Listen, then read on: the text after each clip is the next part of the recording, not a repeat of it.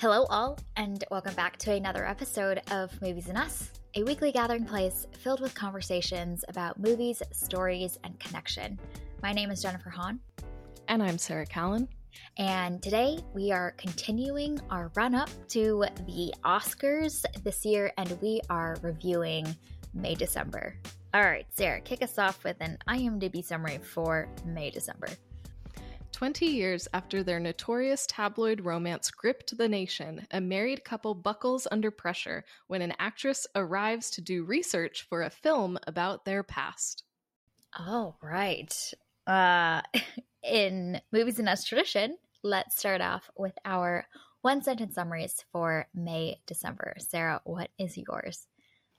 Mine is, no barbecue is complete without hot dogs. And there's not enough of them. There's not enough hot dogs. There's not enough, which is a real tragedy. Like, it truly let's is. just acknowledge this travesty in all of the world. She didn't have enough hot dogs for the barbecue. Nope. Cut to an entire tray. So many hot dogs. Oh, it's so good. So good. My one sentence summary is, let's play Russian dolls with media exploitation. Yes. Yeah. You're not wrong. Yeah. All right. Well, this will be an interesting episode. I think we'll have a pretty fascinating discussion about May, December here. So let's dive in by sharing our thoughts and reactions to this movie. We'll keep our thoughts at a high level in this first section, and then we will include a spoiler alert. This movie is available on Netflix, so we recommend checking it out before continuing to listen to the second half of our conversation. But first, high level. Sarah, I'm quite intrigued your thoughts about May, December, and everything kind of surrounding May, December as well. Yeah, I really enjoyed watching this film. I like a lot of the technical aspects of it. I think a lot of the way that this is shot. I think the score is phenomenal. Good performances by the leads. Like, I was immersed in this movie. I was like, oh, I'm here for this. This is such a wild ride of a movie. And I didn't know that it was kind of loosely based on a real story. And so after watching the movie and after learning that and then reading a little bit more about the real story and how the real people who are still alive feel about this movie, now I have some more mixed feelings about this. And I don't know, I feel like there's a lot of conversations around, movies that are based on true stories or inspired by real events, and what is the responsibility there. And then you have something like May, December, which was clearly inspired by real events, but is not broadcasting that and is a work of fiction, yet is lending itself, or lending the true story to itself. So I think there's a lot of interesting things to discuss around that too. But the real story has kind of made my feelings about May, December as a work of fiction and as a movie a little bit more complicated. So I'm not sure how I feel about this movie anymore, even though I had a great time watching it. And I think that it's very excellent in its execution. I don't know, the real life stuff and the potential harm that this portrayal of this story can do to real life people has given me some qualms. Mm-hmm. Yeah. And I know that since its release, it's gotten a lot of controversy around that as well. And the person that this story is largely based off of has spoken out as well. So there's a whole host of stuff surrounding this movie that I think is pretty fascinating. But yeah, I feel conflicted about this movie while I was watching it, and I now feel unsure how I feel about this movie. Also knowing about all of the events that happened. I actually went into this movie knowing it was based on real events, just from, I think, reading a little bit about it beforehand. which I think kind of colors the way that I probably viewed this movie compared to you, who went in fully just thinking that this was a work of fiction. I actually think that it really does change how you view this movie, because this movie is really leaning into a lot of like sensationalism surrounding like the melodrama of the events that have occurred. And even in the way that it's framed and in the ending scenes, I think it really focuses on like the height of the drama of those moments versus really wanting to like understand who these characters are. The whole framing of this story with Elizabeth as an actress coming to like study and understand this family, I think simultaneously is like really fascinating to me, but also creates the same problems that I have with this movie, which is that I feel like the movie doesn't seem to be really interested in who its characters really are, but takes more of the stance of like observing them from afar. So I constantly felt this like distance from the characters, which actually might be like a very intentional choice. So I then was thinking about all of my issues with this movie and wondering if they were all just like genius intentional choices, and that Todd Haynes has created this film as a like scathing review of, you know, the way that the media exploits people, but then also the movie does that too. So that's my nod to the Russian Dolls in my one sentence summary, is that is this a very self-aware movie that is doing the thing that it is also examining? And if so, that's actually kind of fascinating and genius, also problematic. But if that, so that's the generous reading of this movie. The like not so generous reading of this movie is that this movie is just exploiting the real life story as well, fully, 100%. Like did not include any of the real life people in telling the story at all. Wasn't even contacted. They were not part of the development of it. And then we get to thinking about and talking about the whole debate and conversation on the interwebs that you brought up, which is what's the responsibility of the film to communicate that this is inspired or not inspired by a true story, especially when there are details like full like lines of dialogue were taken from interviews that the real life people had. Like that's a pretty like close reading of a close representation of the real life events. This is not just like inspired by anymore, but very much like rooted in. And so that's a whole fascinating conversation that I think will be fun for us to have too around that front. Like what responsibility does a movie have or not have? And if they deviate creatively enough, are they now wiped clean of having to communicate about that? Yeah. It's so hard. You know, where is that line? Even with movies that claim that they are based on a true story, and obviously creative liberties are taken. So where is the line drawn, and how much creative liberty can one take to differentiate the movie enough from the real life facts? Mm-hmm.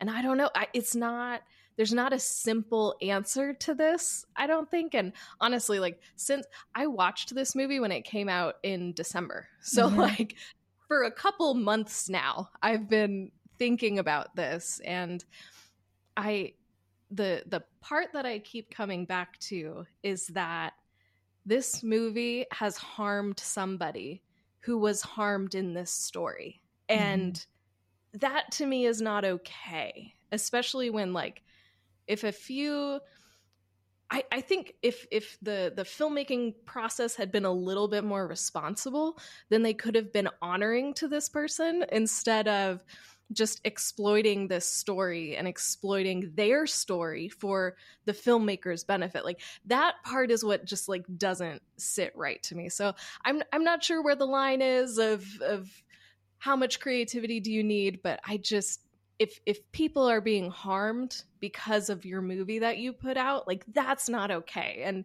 Mm-hmm. what can we do to make sure that we can honor people's stories instead of just exploiting them? Mm-hmm. And it's just ironic because the movie is about exploiting these Yes. stories. Like Yeah.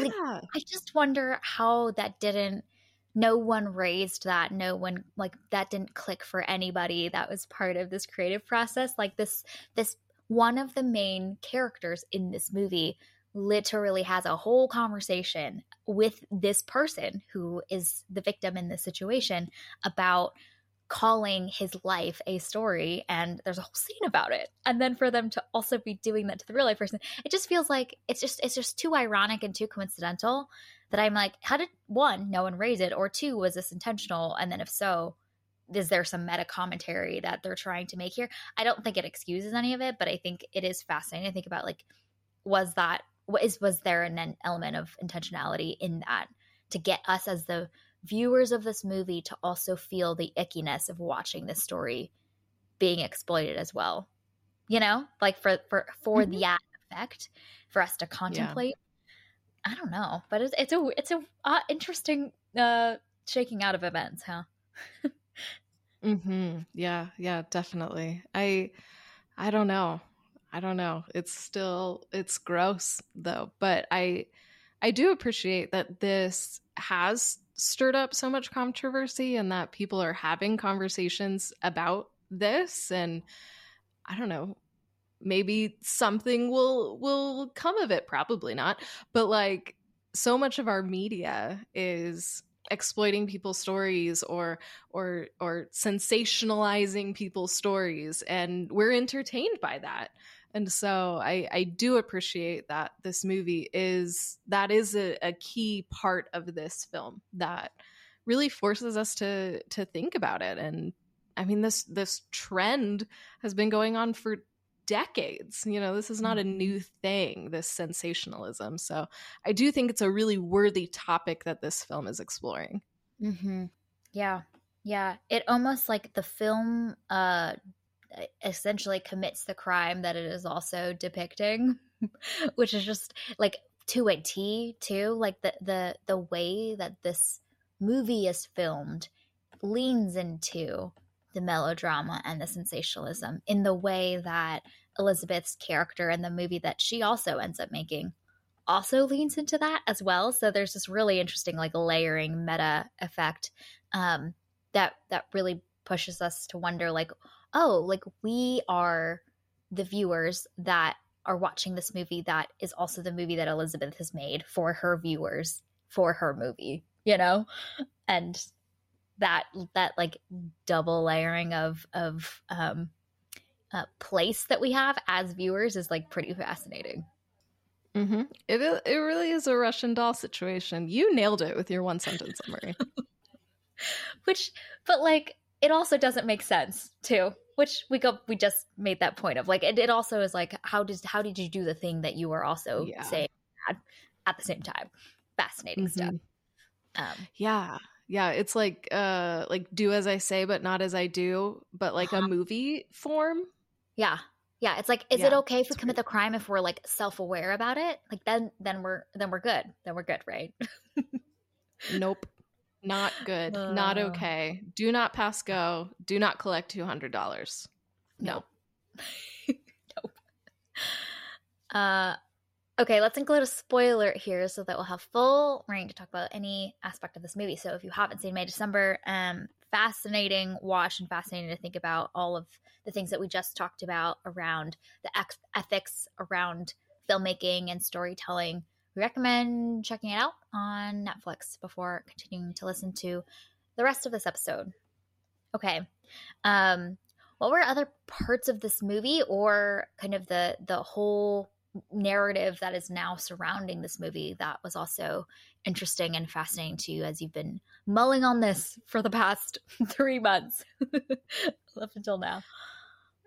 Yeah, I think I'm trying to like separate out the movie itself from the everything else that we just discussed, and it's very hard for me to do so. But I really loved the technical components of this film. I think that the score is super evocative and does a really, really great job of highlighting the drama. You know, the we don't have enough hot dogs line, and then there's the dramatic stinger, and the camera zooms in on her very close. Like all of these things to to make you feel like you're in one of those like cheesy made for TV movies, or in one of Yeah. the dramatic reenactments from like an old school Unsolved Mysteries episode. You know, like you feel like you're in one of those, but it's also so artsy fartsy at the same time. And so I was really captivated by the cinematography and the score, and how those things combined to really immerse you in this sensationalism and get you really thinking about all of those things that we just discussed. I think for me, that was what really helped hook me into this movie and really captivate me when I watched it. Mm-hmm.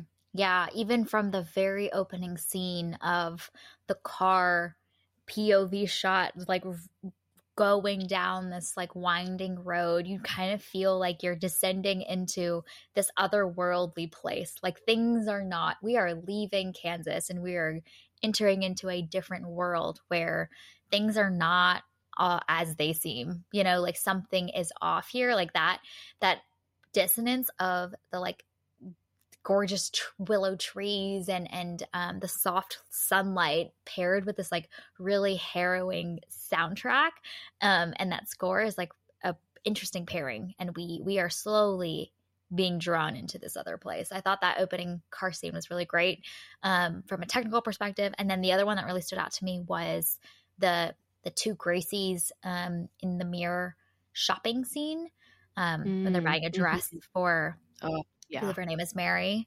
Yeah, that's some good camera work. Like just the presence that Gracie has and the way that Elizabeth is like surrounded by her on all sides, I thought was like visually really fascinating too. That scene is so brilliant. It's so good on every level. And one of my favorite things about that scene is that the whole time Elizabeth is mirroring Gracie. And it's so interesting to watch her do that and shapeshift. Like she obviously like shapeshifts throughout the entire film, but in that scene in particular, you can see her doing it. And I loved that. But then there's also, it's such a pivotal scene to get to know Gracie even more and to see just how like manipulative and controlling she is, and how she has managed to organize her life and organize her children in such a way. And throughout the film, there's this real emphasis for Gracie on beauty, and I feel like that scene really helps bring a lot of those themes together. So it's a brilliant scene. It's so beautifully shot, but it also is just filled with meaning. It's great. Yeah, I think one of the things that was really fascinating about this movie is how we start the film with Elizabeth being like our stand-in. Like she seems to be this outsider who doesn't belong to this world, who's come in and is just here to observe and take it all in, right? Like she is us, we are her. We are also taking in this world that this family inhabits. And I love how over the course of the film, like Elizabeth soon becomes also the object of now our observation, because she is not just there to do a simple observational study. She's got so much like ambition and things that are off about her in the way that she carries herself. Like the one that really stands out to me is the way that she handles the Q&A at the high school presentation sequence. Like the strange obsessions and things that are off in her soon become now something that we are also observing. So again, the Russian dolls are back, right? Like she is observing Gracie, and we as the viewers are now observing both her and Gracie, and the ways that she is so like Gracie in a lot of ways, but then also how unreliable that is because she is an actress. And is it just part of her method acting, or is she truly showing us more of who she really is?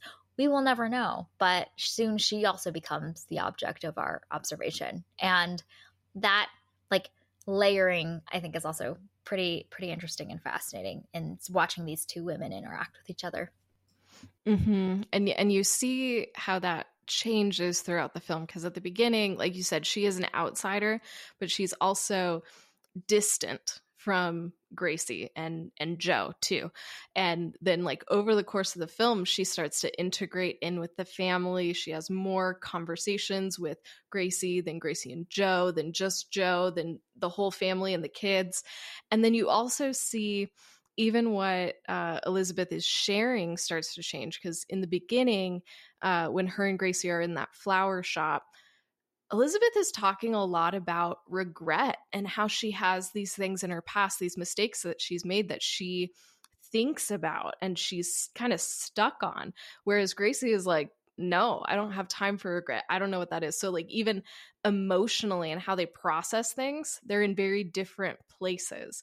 But then over the course of the film, you see that they start to become a little bit more like each other. So I think that's even fascinating to watch how I feel like for Gracie, it's like almost like peeling back an onion. Whereas with Elizabeth, she's almost changing into Gracie as we're watching her. So it's fascinating to watch these two women interact with one another and change over the course of the film in such interesting ways. Yeah, though that's a really fascinating point, which is that as we learn more about who these women are, how we understand that trajectory is different. Like you mentioned with Gracie, it feels like an unveiling of who this person is, and she is authentically herself in her best moments, her worst moments. Like we are truly knowing who Gracie really is. Elizabeth's interesting because it's just she's so unreliable. Like there's no sense of trustworthiness we have in who she really is, because it's framed from the perspective of she's an actress coming to study this person for a role that she's doing. And so I think that there's a level of like discomfort that like I experience as a viewer of like, I don't know how to take you in, like in most films, you as the film progresses, you feel like you understand and know this character more and more deeply and more intimately. And even in the ways that they are maybe confusing or different than you expected, it still feels like a greater unveiling of who they really are, which is pretty much the trajectory we go on with Gracie. Elizabeth is kind of this, like, is she morphing into Gracie because that's the influence that Gracie has had on her? Or is she just, it's part of her acting process? Like we still don't know, even by the end of the film, who she really is. And so she becomes almost more elusive to us as a person by the end of the film. And then we see her fully in that arc. Like you mentioned, she is fully transformed into Gracie when she's on set playing her in her movie. And so by the end, we really know even less about who she really is. Mm-hmm. And I think even for Gracie too, there's so many conflicting accounts too. Like, so Elizabeth has that conversation with Georgie, and he drops that bomb that her brothers molested her, and that's why Gracie has become the way that she is. But then in the end, Gracie is like, hey, no, I had him like plant that story. I talk to Georgie every day. Like, so it's even in that, like all throughout this movie, like you feel like you get a sense of who Gracie is, but also she is almost as enigmatic at the end as she is in the beginning. And I find that also fascinating. Like we learn a lot about her, we peel back some layers, but it's an unreliable narrator situation almost, except there's not really a narrator, but we don't really know her by the end, and I'm not sure that she is actually knowable. And I think that's one of the things that I found interesting about this film, is that in a lot of ways both Gracie and Elizabeth are unknowable, and yet we spend so much time with them. I don't know, I found that an interesting creative choice. And I think that's why it's like uncomfortable and hard to watch this movie, because that is inherently not a great feeling for getting to know anybody, right? Is that like the more time you spend with them, the more of an enigma they are. I think it serves as this really fascinating like forcing function throughout the film where you just the curiosity is constantly being piqued even more. Like I just was like, I need to know more about who these people are because it is frustrating that the more that I know, the less that I know.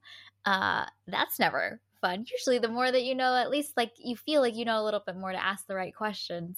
But it's just like the total opposite of any narrative arc that we typically see in a film, which is that by the end of the film, you feel like you've understood more deeply the core of who a person is, even all the confusing, conflicting stuff. You feel like you've really gotten to the meat of who they are as a person.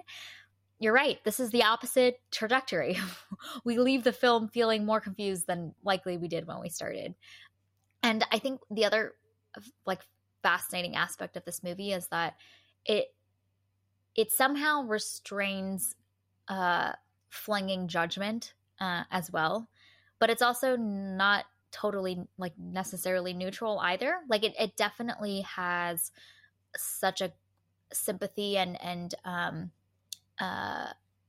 there's every scene that Joe is in, there's such a tenderness and like he's the emotional heartbeat of this movie, I would argue, and in a lot of ways the two women are in his orbit, and even as like invisible as he's portrayed to be in this world, like everything does center around him and the relationship that these two women have in relationship to him. So this movie is not without judgment, but it also isn't filled with judgment, which I think is also such an interesting balance that this movie has somehow managed to toe the line of in a film that you easily can paint certain people in a very specific light. And this movie, it kind of dances around all of that. And it's not like outside of any of that, but it also is like not definitively on one side or the other, which I think is another interesting choice that this movie makes. Frustrating for me while I was watching, but also fascinating to like dig into. Yeah, I think that was one of the things that I was really interested in with this movie is that it's fine with not really taking a stance. It's fine with not really having any answers, but it's just offering you up things to think about and things to ponder. And I don't know, I found that really intriguing, and it was one that I did have to sit with for a while and just think about. And I love a movie that makes you think and is unafraid to be ambiguous and leave you with questions and leave you wanting more. So for me, that aspect of this really, really worked and kept me engaged more than I thought that it was going to. Right. No character achieves any sort of catharsis, and the film is so unkind in that it doesn't give any character a arc, really. We have moments of emotional release, I would argue, in Joe, in Elizabeth, in Gracie, for sure. There are these moments of emotion, but they are not organized in any sort of like arc or there's not a thread line there. It's just there's these moments that are emotional, and then we move to the next scene. You know, like Joe doesn't get any catharsis. Gracie doesn't either. The movie ends and you assume that their lives continue on, you know? And man, that's so counter to the structure that most films have. And you get to write your own ending. So in my version of this movie, Joe leaves Gracie, gets into therapy, works through a lot of stuff, and goes on to live a happy, healthy, and productive life. I don't know that the movie supports that conclusion, but nope. That is my headcanon for this movie. So I chose a happy ending for Joe, even if the movie didn't. Because he deserves one. Him and his butterflies. Man. Let the man live his life. Yeah. They did such a good job with the scenes that he was in. It was so like heartbreaking in the most understated way, you know, just to see like how stunted he is. And the every scene that depicts the power dynamic between him and Gracie just got my blood boiling, man. It was so like so hard to watch, and yet it's such a mundane little life moment for these two people of just like talking about like chores and things that need to get done, that it's not emotionally charged, but like knowing cognitively the full context of what has happened between the two of them, just it's hard to watch. And he is treated like a child by her. And man, that was tough. That was tough to watch. Like, Yeah. Joe, get out, you know? Like Yes. you're almost grateful for the presence of Elizabeth, even though she uses him in all of the ways that Gracie does as well. But like finally there's like a shaking awake that he gets a chance to have with Elizabeth coming and speaking truth to him. And you're like, okay, this is the moment.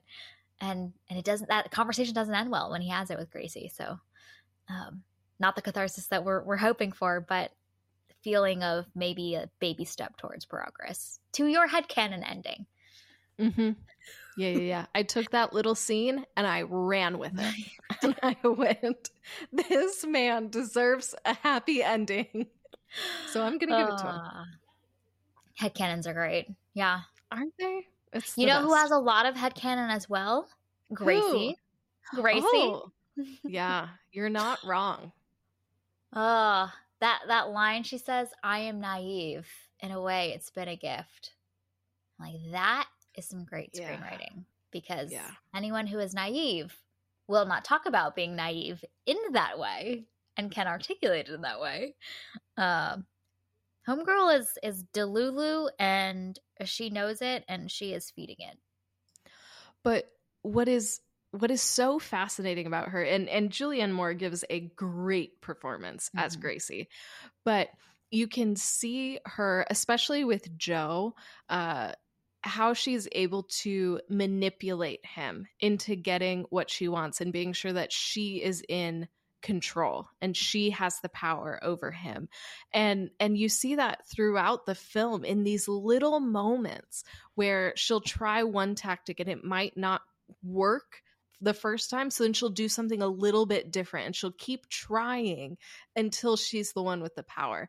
And I found that so fascinating because it's so subtle, and you can see it because we're on the outside, but when you're in it, you're not aware of it. So I loved Julianne Moore's performance. Is obviously big in certain moments, but it's also so small when it needs to be, and I think that's what makes it so effective. It's harrowing. The woman is like smiling as she's manipulating your mind, and then you realize that this has been his world and his reality since before, like when he was 12, 13, and you're like, oh, I understand why you've stayed. You know, like the way that your world has been formed by the presence of this person in your life. Man, I don't blame you for not leaving, especially when there are children. Okay, that was the other really fascinating thing about this movie that I like went down a thought train on, is like the presence of the kids and the amount of scenes that the children are present in, I think is like so significant, because it all comes to a fruition, especially in that graduation moment where you see how much Joe gets emotional watching his children graduate. And it's like the way that he is now tied and like stuck and locked into this situation out of love for the children that this woman has bore him is another level of, like you mentioned, the control that is in place here. Not only emotionally and cognitively is she manipulative, but like there is a very real like set of people that are part of his family now, that he has taken care of for years, that are part of the equation, that is now tying him to this woman. Like that is another level of being trapped that he doesn't realize, but has been part of the story that has unfolded for him since he was young. I thought it was so intentional how many scenes the children are constantly in throughout this movie. Mm-hmm. And you see his relationship with the kids too, and you see how much he loves his kids, but you also see like they're so close in age, which is wild to think about.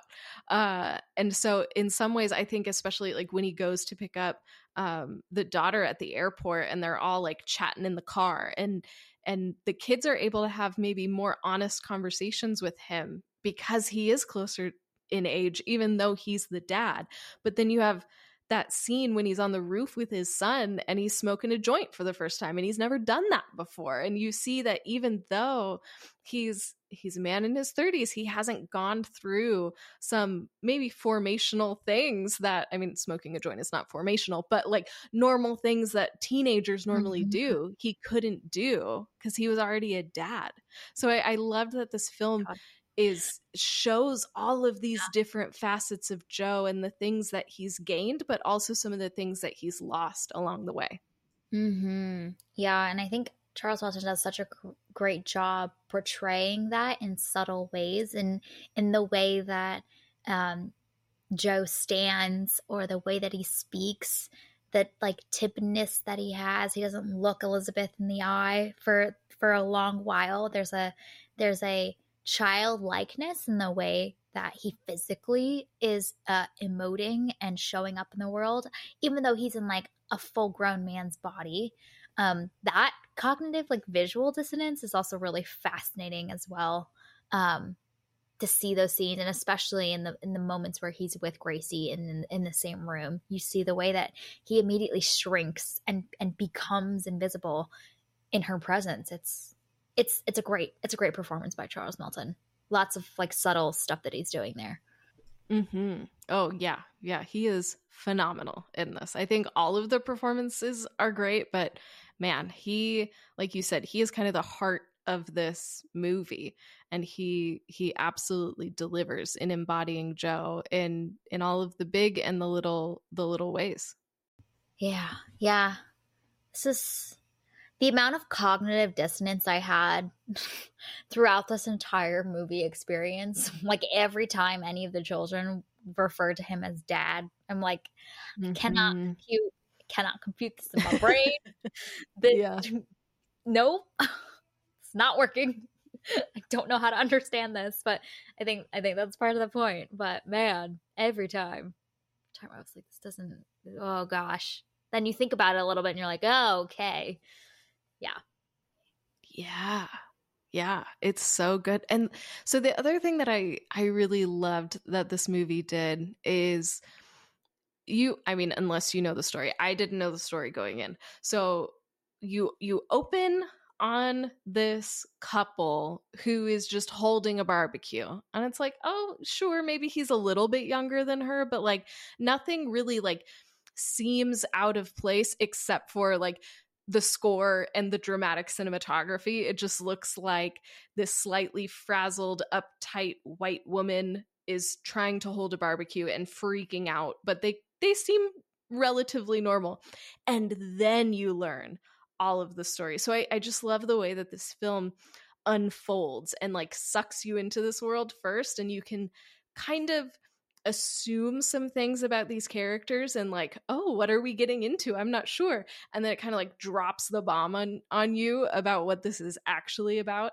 And then the rest of it is just kind of this weird ride through interactions with these people that's kind of shaving away at your hypotheses about these people as we go on, or introducing new variables into the equation to make things even more complicated. So I loved, it's so unusual, I feel like, the way that this is laid out, but I don't know, it really worked for me. It's interesting. I had this thought in the first like 20-30 minutes of this movie that it feels like a mystery that we're trying to solve in the way it's structured, right? Like here's the like external outside party, the detective, aka Elizabeth, that shows up, and now she's questioning all of the witnesses and getting their take on the story, like, because it's almost like this does not make sense. There's a mystery here that needs to be uncovered. and something needs to be solved and understood. So in a lot of ways, like I felt that too. I was like, okay, like we're in information gathering mode. Like let's go talk to everybody.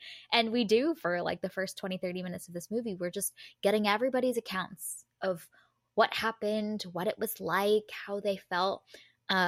I thought that all of that framing was really interesting. And then slowly the detective also becomes the specimen that we are observing, which I think shifts around the halfway point of the movie. And I think that's when it gets even more fascinating as well.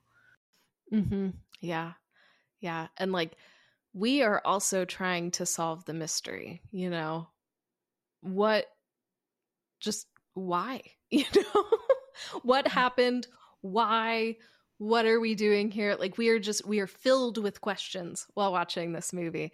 And the movie doesn't seem to answer any of them, which is also quite a choice for this mystery that we have before us. Mm-hmm. Yeah. Yeah. I think it's also like really fascinating the way that Natalie Portman's character Elizabeth talks about the movie that she's making by saying, it's an indie film. It's a human story, she says at the beginning of the film. And she, by the end of the movie, also states that she understands Gracie, right? Like in that final conversation that they have. And I thought, I was thinking that this was going to be like this meta commentary about this film, which is a film about these two people, and like Elizabeth's line being also representative of what the movie is also trying to accomplish. Like the movie within a movie, it's my brain hurts when I think about it here on a Tuesday night.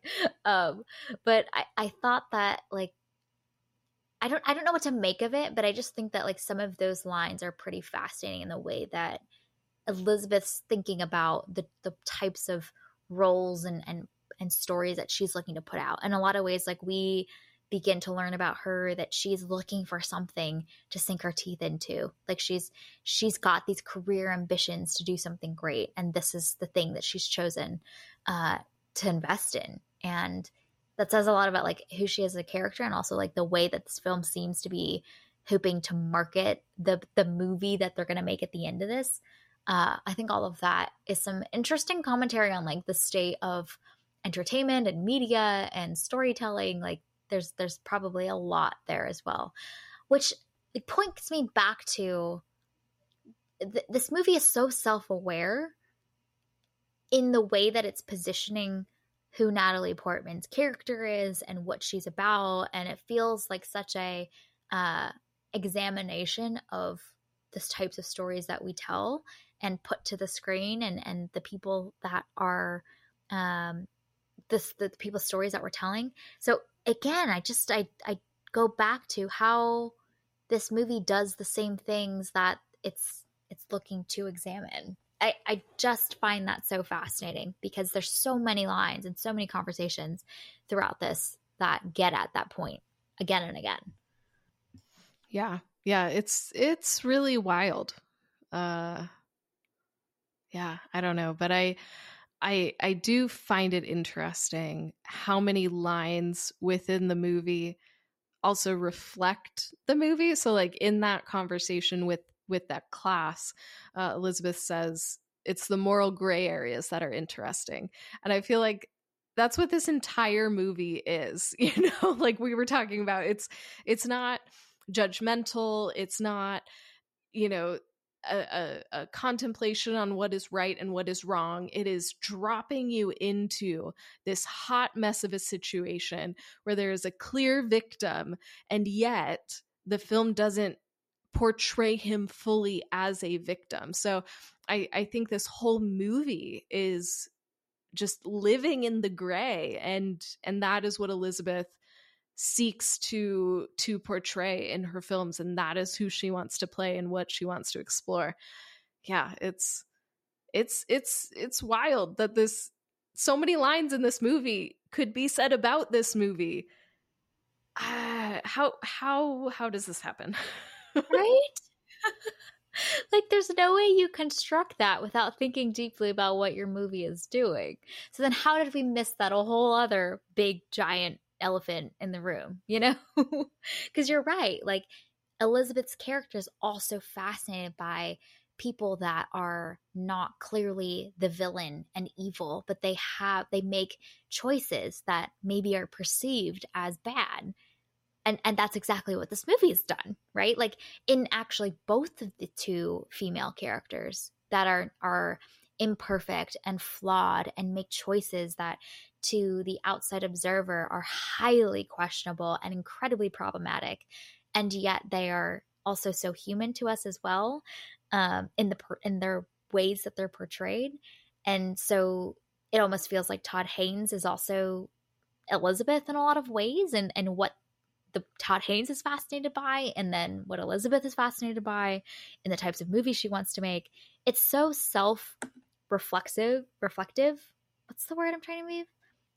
That like, how did we not think one step further? I think, and I think that's the thing that I think really irks me about this film, especially in choosing to end this movie by including an entire scene of a movie crew that is on set filming the moment of the arguably the most dramatic moment of this couple's story, which is the way that they first meet at the pet store, and that moment where they're seducing each other, and to end on that scene of all scenes, it just feels like it's Elizabeth's movie's leaning into sensationalism, and so is this movie, and so it is doing exactly the thing that Elizabeth's movie is doing. Is that intentional? Right? Like, if so, maybe the goal is to get our brains to like think about that, and then and ponder that and examine that. That's, I mean, that's a fascinating choice to be like basically turning in on itself.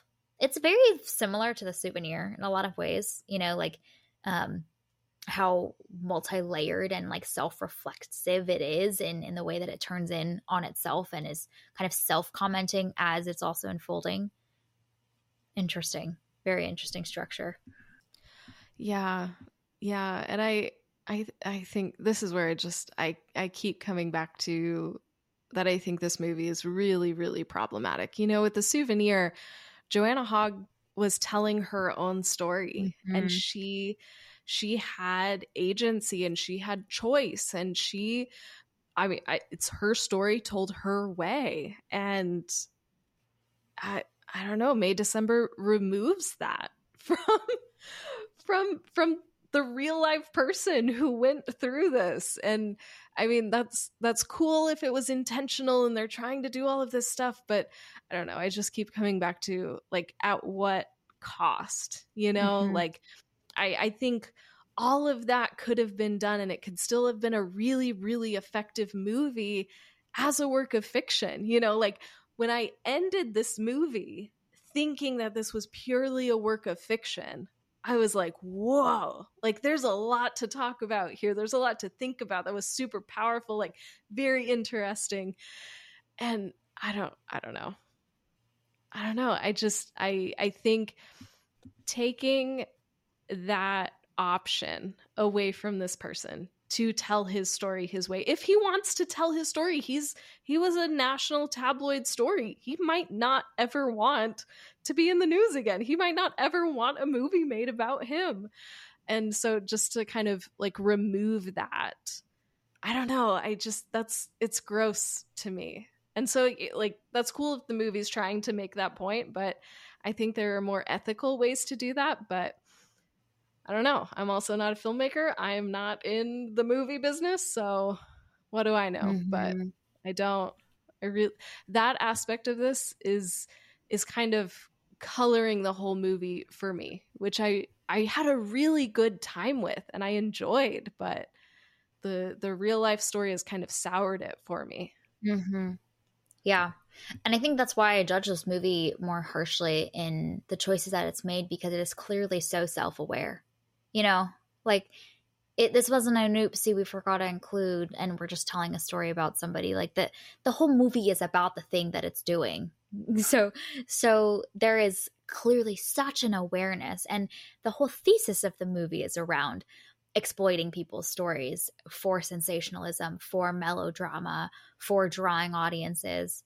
And the movie does that exact thing. So the self-awareness of and the fact that the thesis is exactly what the movie has now committed, I feel like is a higher level of of a total miss that was made here in its judgment, because there's clearly an awareness that you have around the points that you're looking to make. So should we not be extra vigilant to ensure that we are not also doing the exact thing that we're looking to examine, I mean, in general, the exploitation of people's stories is not good, but if you are also making the movie about that, it feels like a total miss to not have that level of intentionality to be aware of those choices. Just the self-awareness, like if you still do the wrong thing, I'm gonna ding you much harder for it. Yeah, that is the worst, Right? I mean, I do that too. So like I get it. I will do something and I'm like, oh, I'm self-aware enough, but I'm still going to do it anyway. And then I judge myself. It's a whole cycle.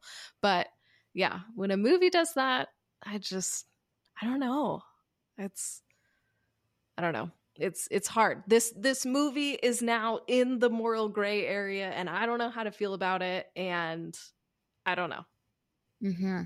Yeah. Yeah.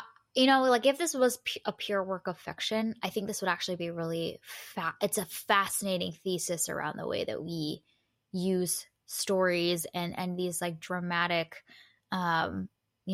problematic people, stories, events that have happened in real life and put them to the screen for entertainment. Like that whole pipeline is like really interesting in and of itself, and the way that the movie wants to like raise that to the top of our minds to ponder.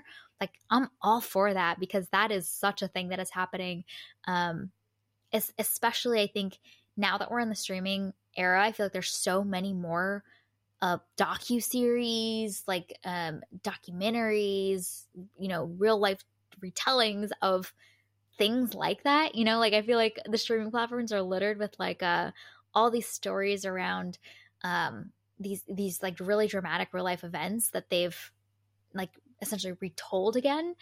And that's kind of like, it's, if you zoom out, it's like let's look at ourselves, like why did we consume all of that? There's something like that we're fascinated by in that, and then to make the movie about that and to make money and drive attention and eyeballs off of that is like a really interesting like gray area of like, okay, but we're doing the exact thing that we're also trying not to. It's it all folds within itself. Yeah, which is just, it's wild. Yeah. So welcome to my brain for the last few months every time I've thought about this movie. Because I'll be like, oh my gosh, I really enjoyed it. And then I'm like, oh, but wait. There's this Russian nesting doll situation that I have feelings about. And then I spiral for a little bit and then I think about something else. Yeah. It's great. Well, and I've also thought about like that gray area, because this movie and this whole conversation is all about the grays.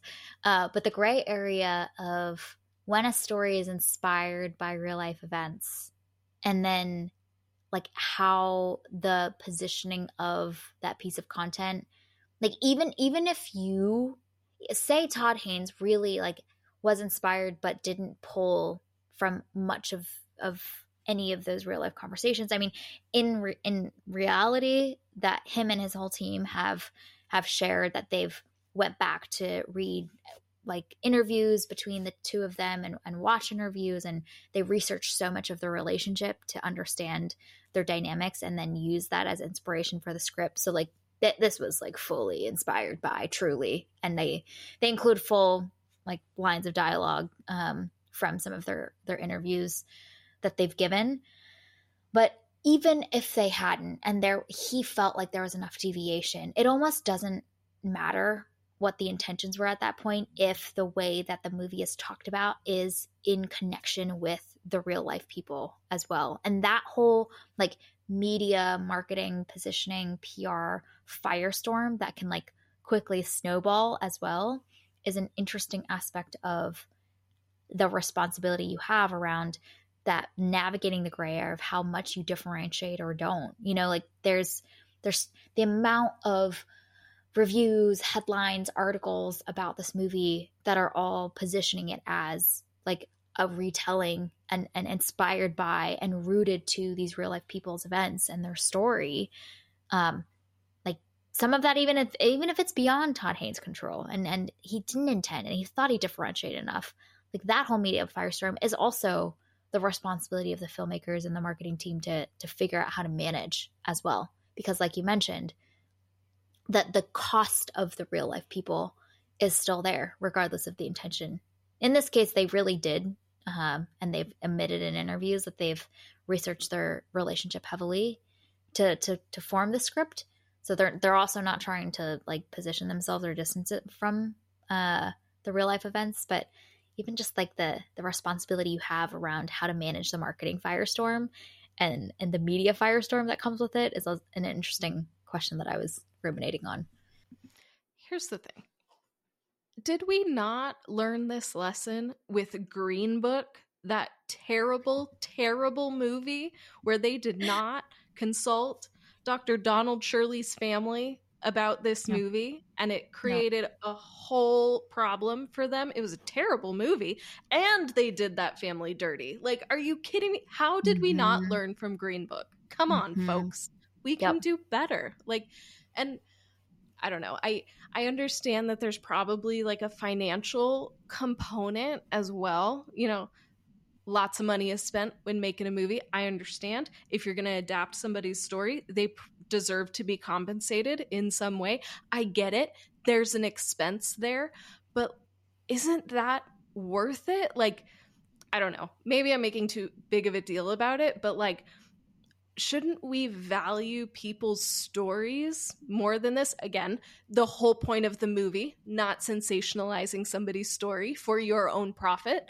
Like, can't we do better? Like, in the year of our Lord 2024, can't we do better? Can't we do better than freaking Green Book did? I don't know. Yeah.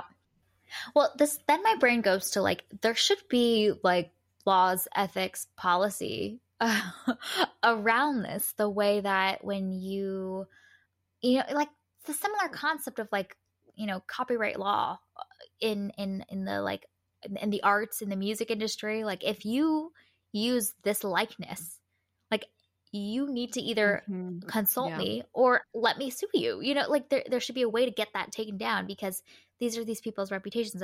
And of course there's that, again, gray area of, which is all of the law, but the gray area of like, how much of a public figure are you to the point where like your likeness is out there enough that like things like the Crown, you know, like I'm sure none of them are consulted, but like their whole people are forming whole judgments on who Charles is and what his demeanor is like from just the show, and probably are not researching like the reality of what's happening.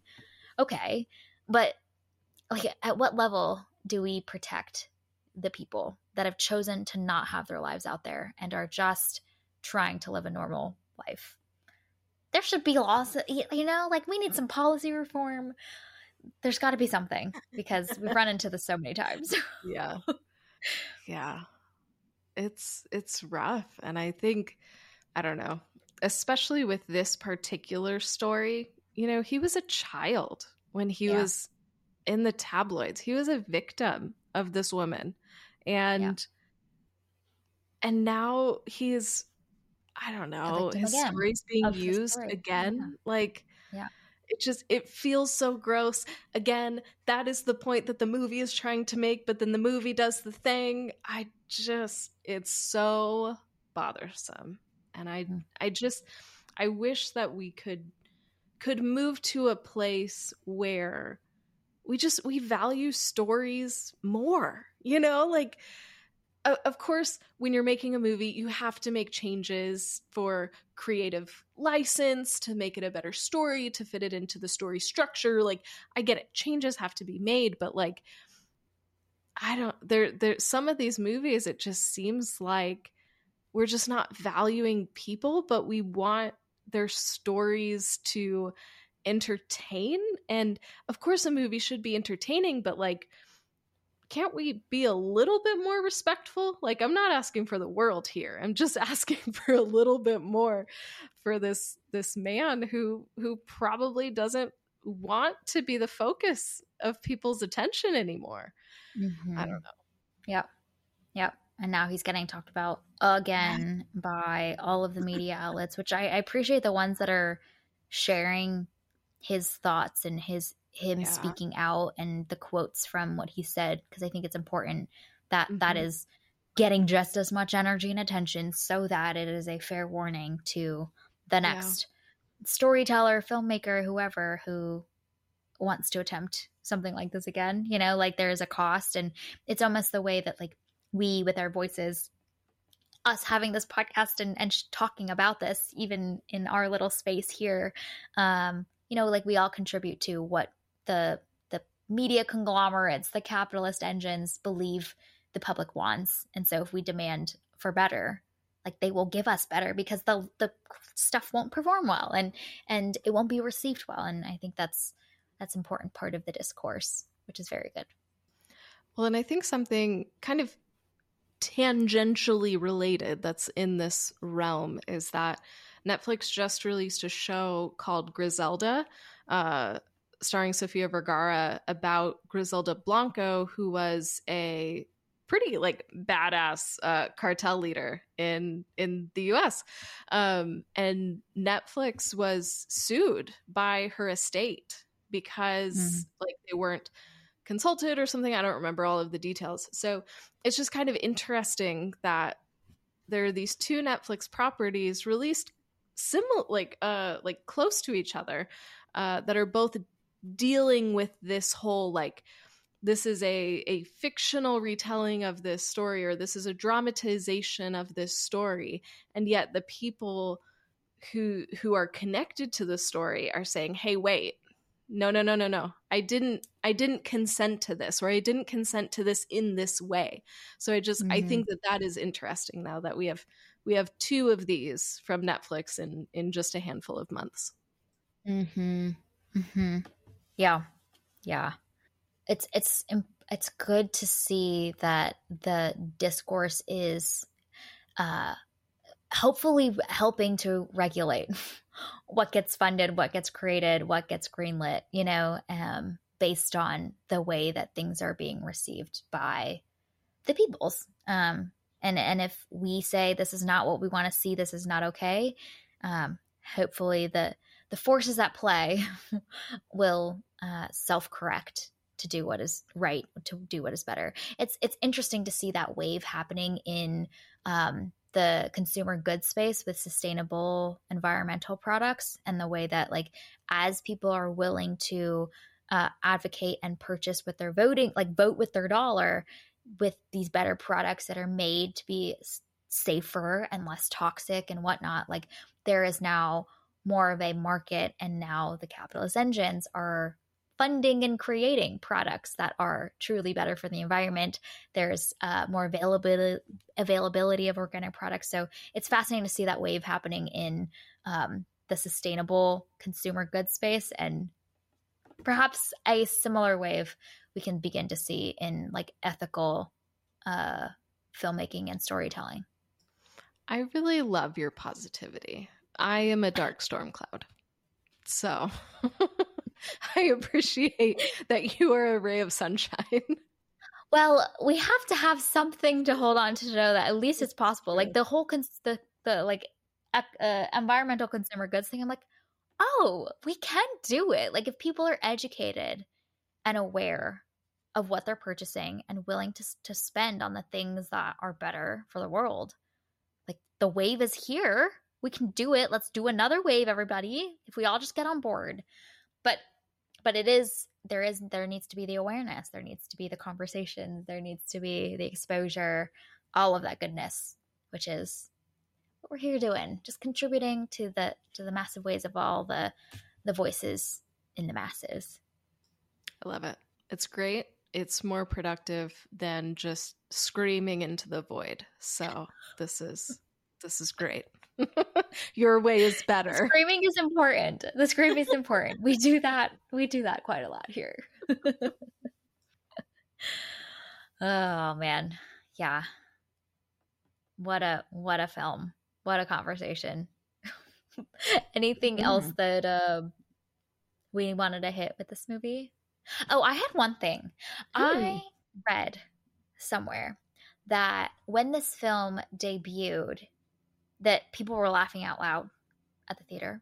That apparently the hot dog moment was really funny to me, but like on the whole, I was not like laughing out loud in this movie. I'm curious if you were, and I'm intrigued by that little detail because that was not my experience with this movie being like a hilarious movie and having those little like funny little moments. I can see how some interactions are like awkward and uncomfortable to the point where you're like, okay, I just need to laugh to like survive.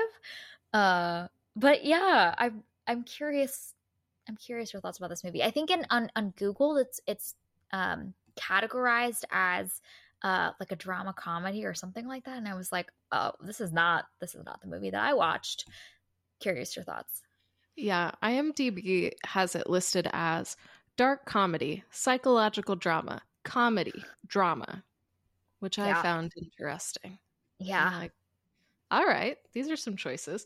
Right? Yeah, there were points that I thought were funny and that I was like, oh yeah, no, that's actually funny. And then there are the other parts where I was like, oh, I am uncomfortable and I am nervous, so I have to laugh. But I would not characterize this as a comedy, even though I do think that there are funny parts to it. Yeah. Okay, cool.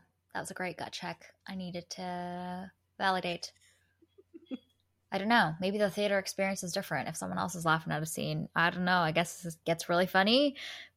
My experience at home watching this on Netflix. Yeah, the cognitive part of it just was like, just overpowering every other part of my brain.